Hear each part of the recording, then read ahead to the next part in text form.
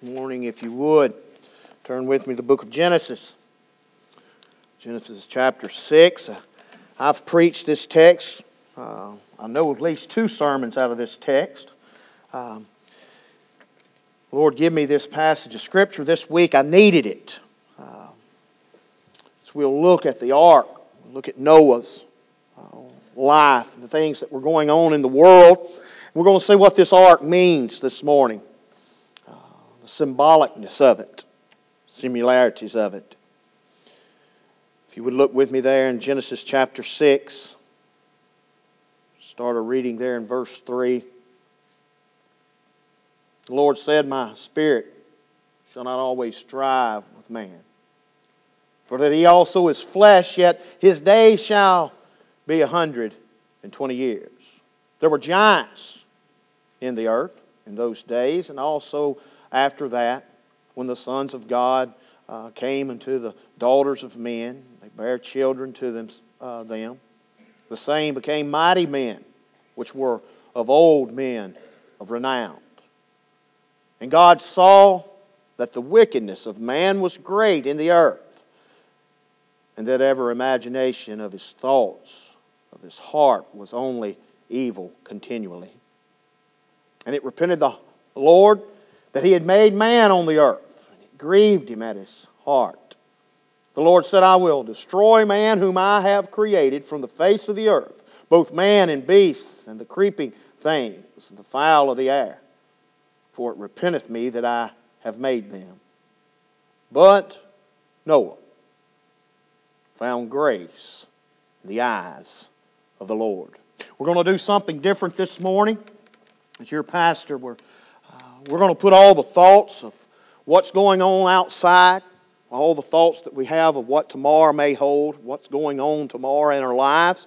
And at this time, we're going to have an altar call. And I want you to come forward. And regardless of what's going on in your life, regardless of what's going on outside these walls, regardless of what's going on in Walmart parking lot, Jesus Christ will be exalted at Calvary Baptist Church this morning. We're going to make this ground holy ground and invite God to consume it. Tonight, this morning, we're going to feel the Holy Spirit move in our hearts as God's prepared our hearts to receive His Word. This morning, I ask that you come to the altar, and I will lead us in a word of prayer, reading over God's Word as you come, and we pray that today we worship the Lord.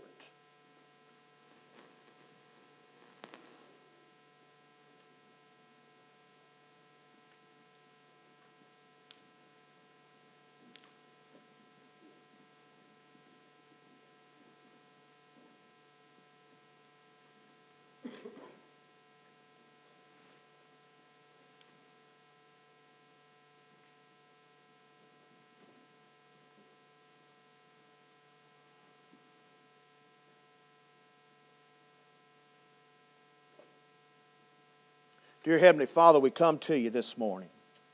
Lord, first and foremost, we want to thank you for this day that's been afforded us, that we can come and we can worship. Lord, I thank you for our country today and the freedoms that we possess that gives us the right to be here in your house. Now, Lord, I want to thank you today for the opportunity that I have to be able to come straight to the throne of grace. Lord, I confess my sins before you. I confess everything that this flesh is. I confess, Lord, that I have failed you. I have disappointed you. I have sinned against you. And Lord, I confess that, and I'm pleading the blood this morning that you'll take those sins and you'll place them as far as the east is from the west and remember them no more because of who Jesus Christ says I am. And Lord, I pray that we would be focused this morning. I pray that you would move in our midst. I pray that you would prepare this place, that it would become holy ground. And if Satan tries to interrupt, Lord, I pray in the name of Jesus Christ under the blood, the authority of that he has no strongholds in any heart, any place in this building this morning. And I pray that you will be exalted, that you will be pleased, that heaven would come down, that you would move us back, Lord, that you would decrease us, that you could be increased. And Lord, just allow us to feel you move in our midst today. What a privilege, what an honor to be able to worship the God of all. So you take your word this morning. You use it within my heart. You stir it within my heart. You apply it to me, Lord. And it's in Jesus Christ's name I ask it. Amen. Thank you.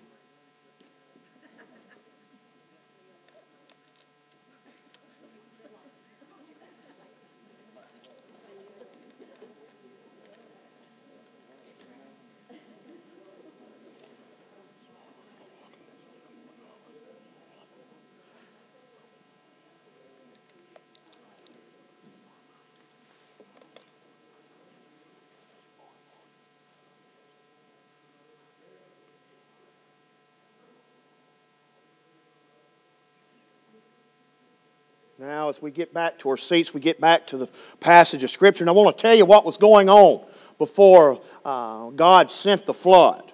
What was the world like before the flood came? What was the world like? What was Noah having to live in before this time, before God said enough is enough? Well, verse 4 tells us that there were giants in the land when the sons of God came unto the daughters of men. They bare children, and they became mighty men, which were of old men renowned. They were mighty and renowned. Well, what were they mighty for? What were they renowned in? What were they renowned for? Well, this is what it was in verse 5. It says, "And God saw that the wickedness of man was great in the earth." So what they were known for was they were mighty in evil. They were mighty in wickedness. They were known for their wickedness in the ways that they lived. They were known for their sin. And verse 5 says, "And God saw the wickedness of man was great upon the earth, and that every imagination of his thoughts of his heart was only evil continuously." All the time. Continually, the man's heart, all it was focused upon was evil. Now, the Hebrew word for imagination is a word for a potter that shapes clay. A potter who shapes clay. Not only were these men, not only were their hearts and their thoughts always on evil all the time, but what they were doing, they were trying to mold society to their way of thinking. They were trying to take all of mankind and put their thinking into mankind. They wanted to make all men just like them, making sin a way of life. Taking good and making it evil, and evil things they would say are good. And I'm going to tell you, that's happening today. That goes on today. If you watch any news whatsoever, they're the biggest liars I've ever seen. They'll take the exact same situation and depend who's telling the story, and you get a totally different story in it. Someone's lying. And they want to mold us into thinking, well, all things don't have to be just right. All things are like this, and we see it through television. I saw a commercial on a show, and the only words in the title was evil. Have you seen that? The title of the show is evil. You know what that is? What that's doing, it's using these horrible words. It's using these terrible words, and it wants us to get accustomed to hearing the word evil. And that's not that bad anymore. We hear that all the time. Evil. Yeah, there's TV shows about it. It can't be really that bad. American society today, we use these derogatory statements, and we use them so much that it takes away the filth of it. Las Vegas. Sin City. Who would want to go there? Well, a city's named after sin, so sin's not that bad. It's a pretty place out there. Man, you ought to sit at night how it's lit up. Mm-hmm. We try to use these words in media and television, and other people are trying to use all these derogatory words, and we use them enough that they lose their meaning. And see, that's what was happening here. They wanted everyone to comply to one standard. Look at verse 8 with me if you would. But Noah found grace in the eyes of the Lord. You see, the world was out of control. It was doing whatever it thought to be right. And I'm going to tell you what, if me and you are left to our own thoughts, if me and you are left to our own heart, you believe it will multiply sin. That's what the flesh will do.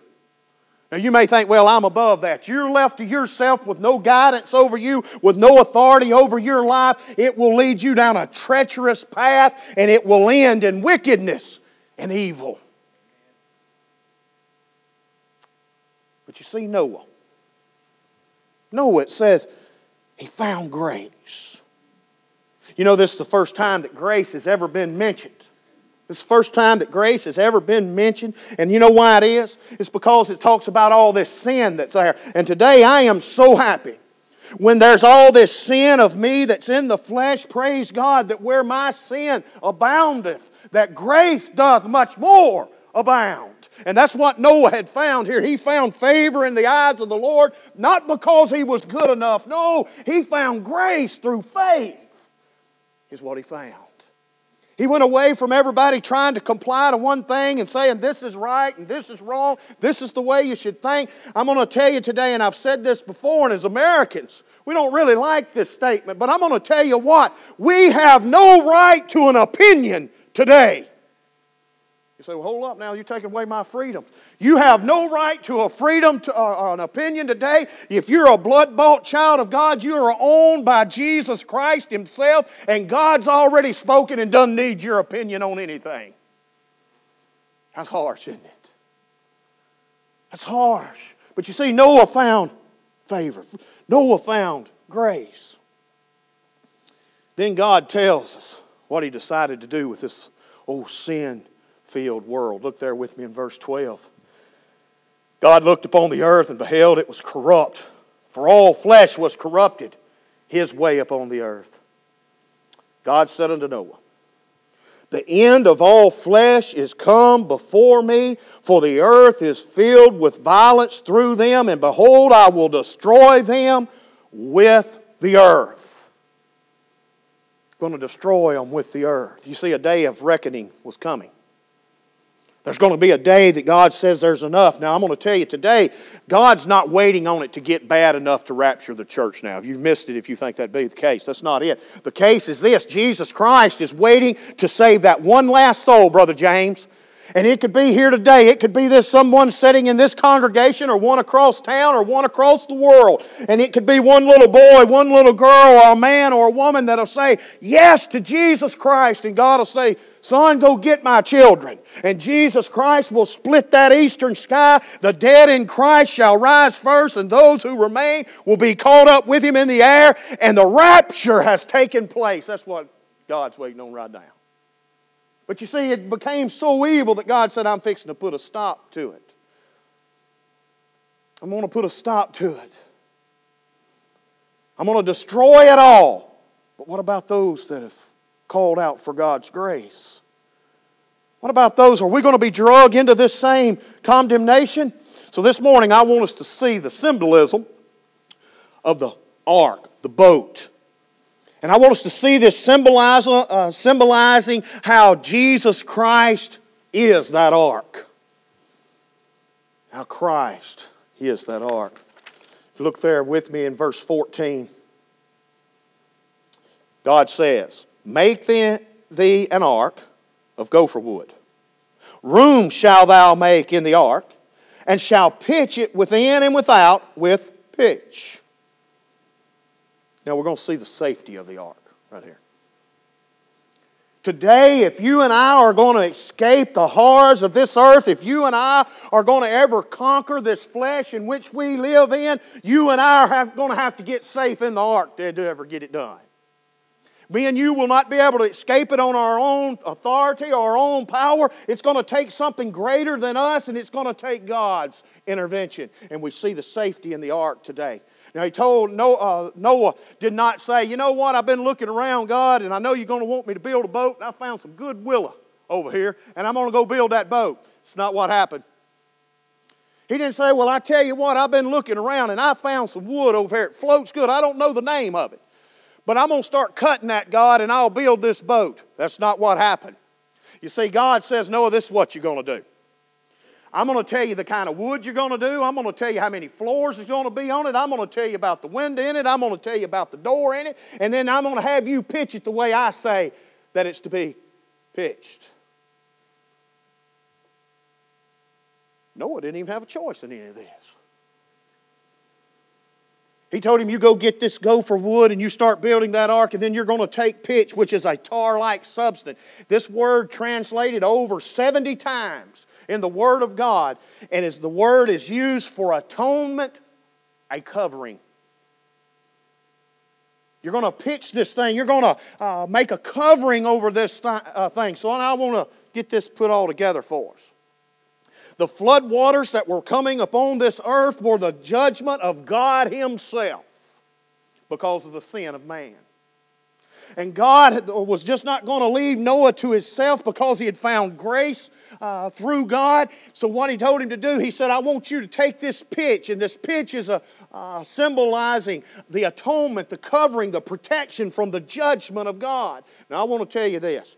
When God sealed that door on that ark, and all those animals were in there, do not let this world try to give you a depiction of what this looked like on the inside. I'm going to tell you there was no chaos going on. God's not the author of confusion. God put them in there, it's going to be tranquil. But I'm going to tell you this, Noah not one time got a foot wet anywhere in it. Not one drop of God's judgment could enter in on that because it had that atonement covering, and God had placed Noah and his family under that atonement, and not one drop, not one little drop of water could ever enter into that ark. You see, there's safety in the ark. But also, I see a size here in verse 15.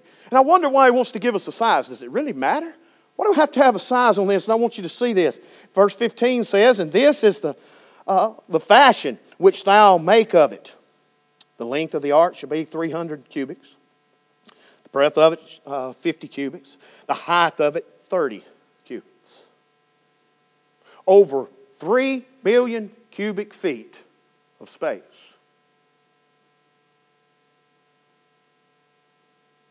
What's that mean? We put all these animals. God has made the animals come in it, the fowl of the air. They've came into the ark, and then there's Noah and his family is in this ark. And there's 300 million cubic feet of space. You know what this means to me? See, they weren't cramped in on top of each other. No, there was plenty of room. I'm going to tell you this morning, there are people in this world today that are hurting. They have filled their lives and lived their lives in a sinful way, following the flesh, and you could talk to them about Jesus, and a lot of times Satan uses against them that they don't not necessarily say, I don't want to say yes to Jesus. They say, I just can't figure out how Jesus could love me for all that I am. And I look in my own life and I think, why would Jesus ever save me? Look at what I am. And here's the answer. There's always room at the cross for me. There's always room at the cross for those that think they can't be loved. There's always room at the cross for those that all society has put away. There's always room. Just come to the ark. And there's always room. Praise God. There's just always room. But also you read further, and we're going to look at the structure of the ark. Look there with me in verse 16. A window shalt thou make to the ark, and a cubit shalt thou finish it above, and the door of the ark shalt thou set in the side thereof, with lower, second, and third stories shalt thou make it. I've brought this out before as I've preached this text, and it always stands out to me. And any carpenter would pick up on this if they're truly looking for it. When an engineer puts a house plan together, or someone starts designing a house plan, the windows is not the first thing that you talk about. You see, a door determines where windows are at. Not on this boat. Strange, isn't it? First he mentions the window. God designs a window first in the ark. Then He says this is where the door will be. So actually the window's dictating where the door's at. And I want you to see this. I want you to see the truth. I want you to see the doctrine of this. When you read that passage of Scripture, look there in chapter 7, verse 16, and I want you to see what it says there. And they that went in, male and female, of all flesh, as God had commanded him, and the Lord shut him in.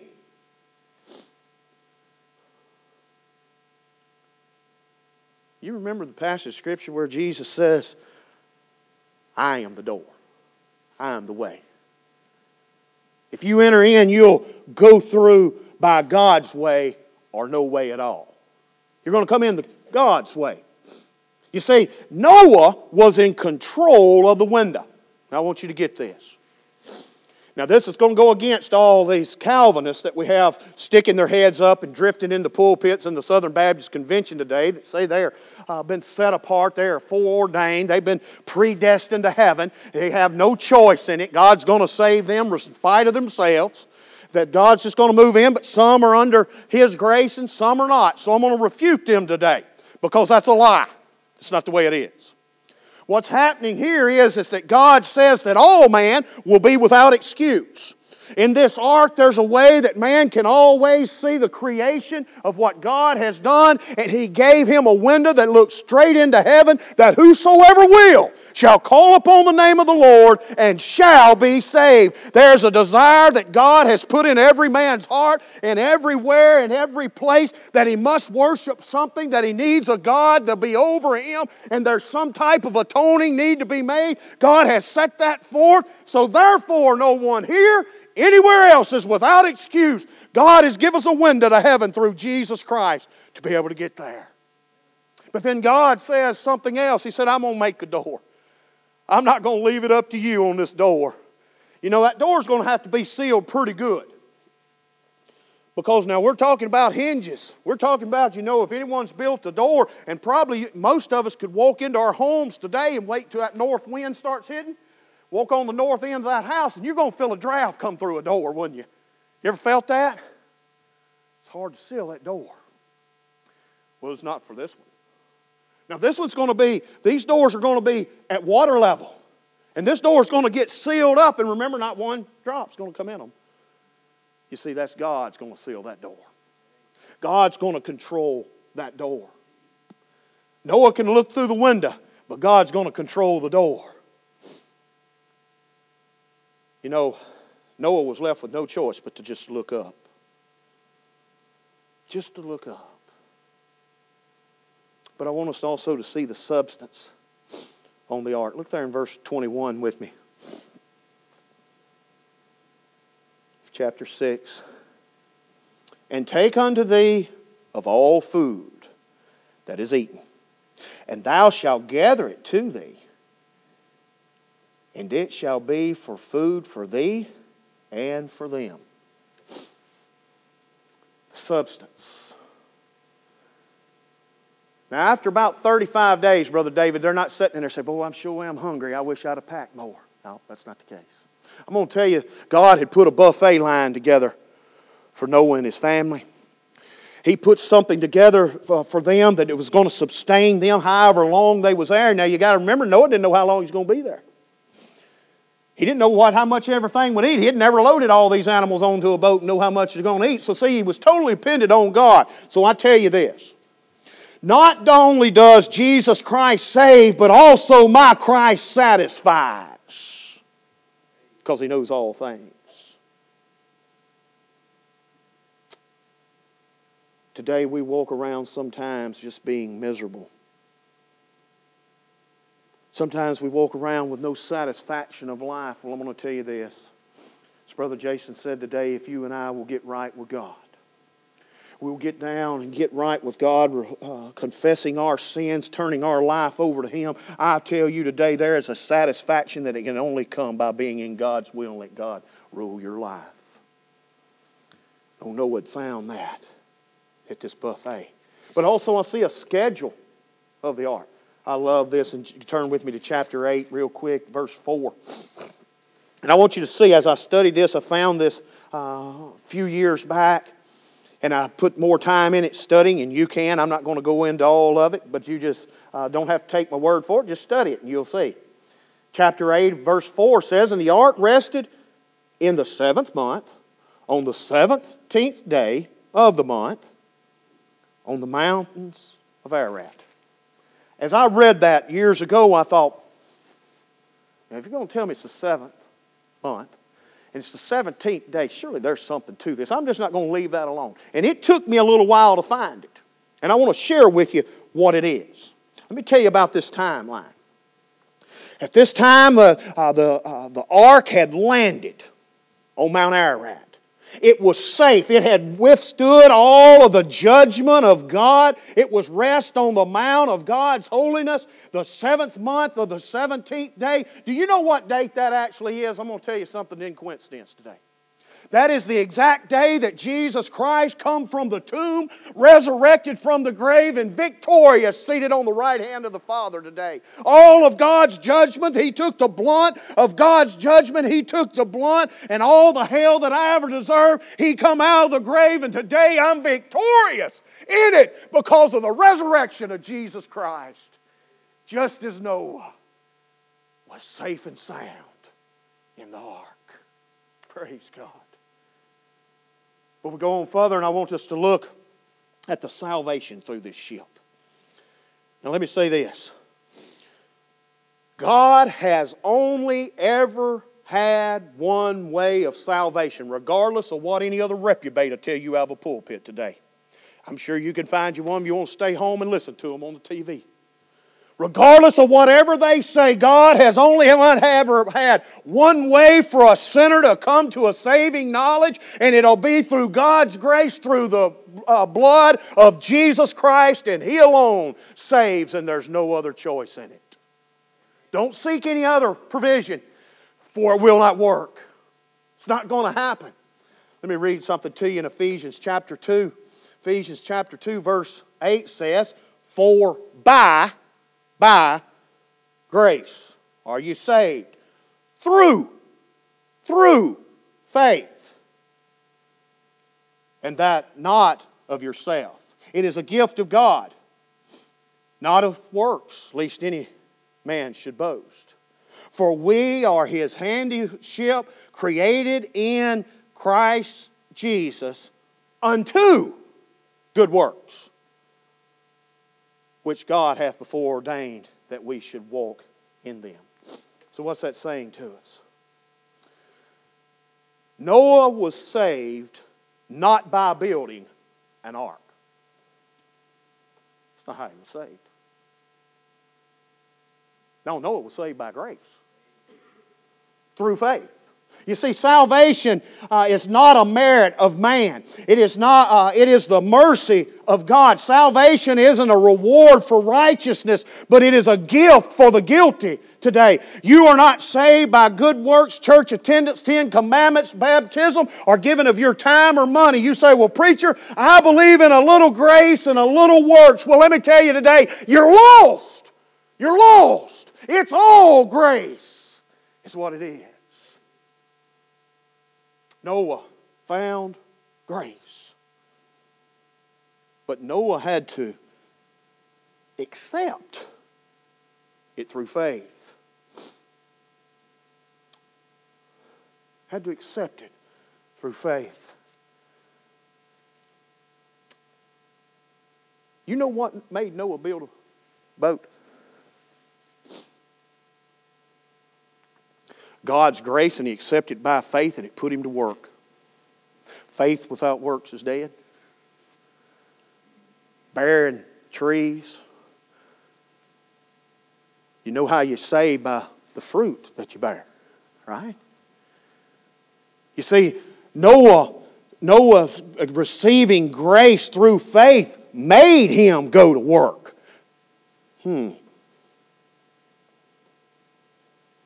Maybe we need to examine our lives and see how much work we're putting out. Maybe we never by true faith ever accepted God's grace.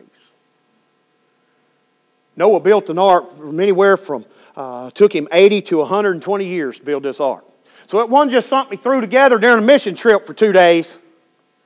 It wasn't just simply going over to Honduras and dig a well, and I'm not saying anything's wrong with that. It wasn't simply just coming to a Sea Ark mission project and spend 5 days of your week right here. No, he spent over 80 years serving God because he knew what God said and he took God at His word and he just believed it and lived it. That's what he did. So I want us to look at the security in this. Look there with me in chapter 7, verse 1. The Lord said unto Noah, Come thou and all thy house unto the ark. For thee have I seen righteousness before me in this generation. Come thou. That's the same invitation that God's still giving today. Come thou.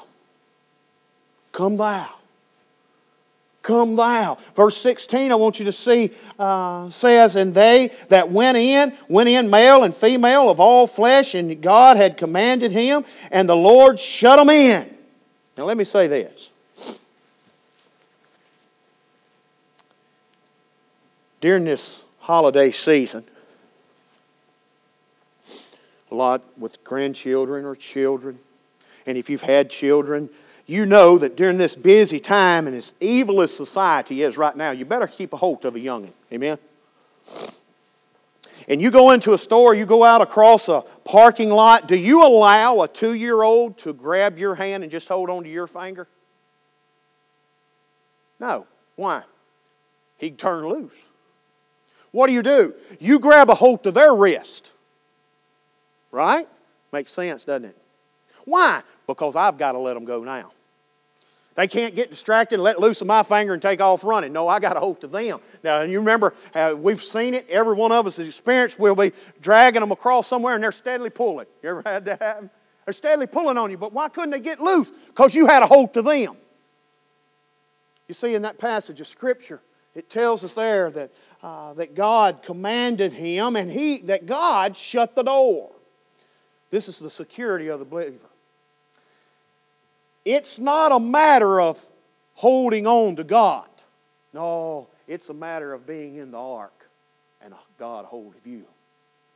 See the difference in that? God put them in the ark. He closed the door. No man could open it up. God opens the door. God shuts the door. And he who shuts the door, no man can open. You see, they had security in the ark. It wouldn't have mattered if Noah got in there and after about 27 days started saying, I don't know about this. I'm coming out of here. He couldn't. No, his security was based on God. Didn't matter about what his faith may have faltered, how bad the storm may have got. His faith may have faltered in that, but God had a hold of him and he couldn't lose the ark. The security in which he would be saved from. Today, if you're saved, it's not because you're good enough to get it. That may be disappointing to you. If you're saved today, it's not because of who your family says you are or what this world says you are. If you're saved today, it is simply because you looked into a Redeemer when you knew that there was no way that you could ever get to God the Father, that there was a separation because of the sin in your life, and you sought out a Redeemer, and by faith you accepted Jesus Christ, and you took God's grace because you knew that's exactly the way it happened. You called upon Him, asked Him to forgive you of your sins, and to save you, and to come into your life and become Lord. Take control of your life. That's how you're saved today. You can't lose it. You can't give it away. How thankful today that my salvation isn't dependent on me. How fearful I'd be. I'm thankful today that I'm in the ark. I'll never see the judgment of God that's poured out upon this earth because I'm safe in the ark and I can only look up. I'm glad today that heaven's my home, not because of who I am, but who Jesus says I am. How about you? Dear Heavenly Father, I come to you. I thank you for your word. I thank you that you love us. I thank you for your grace and your mercy that's bestowed upon us. Lord, I pray that we've honored you here this morning. I pray that you've been pleased with us. Now I ask, Lord, that you apply your words to my heart. Lord, just keep me near the cross, convicting me, drawing me, moving me. It's only you can. It's in Jesus Christ's name I ask it. Amen. I'm going to ask everyone to stand with all heads.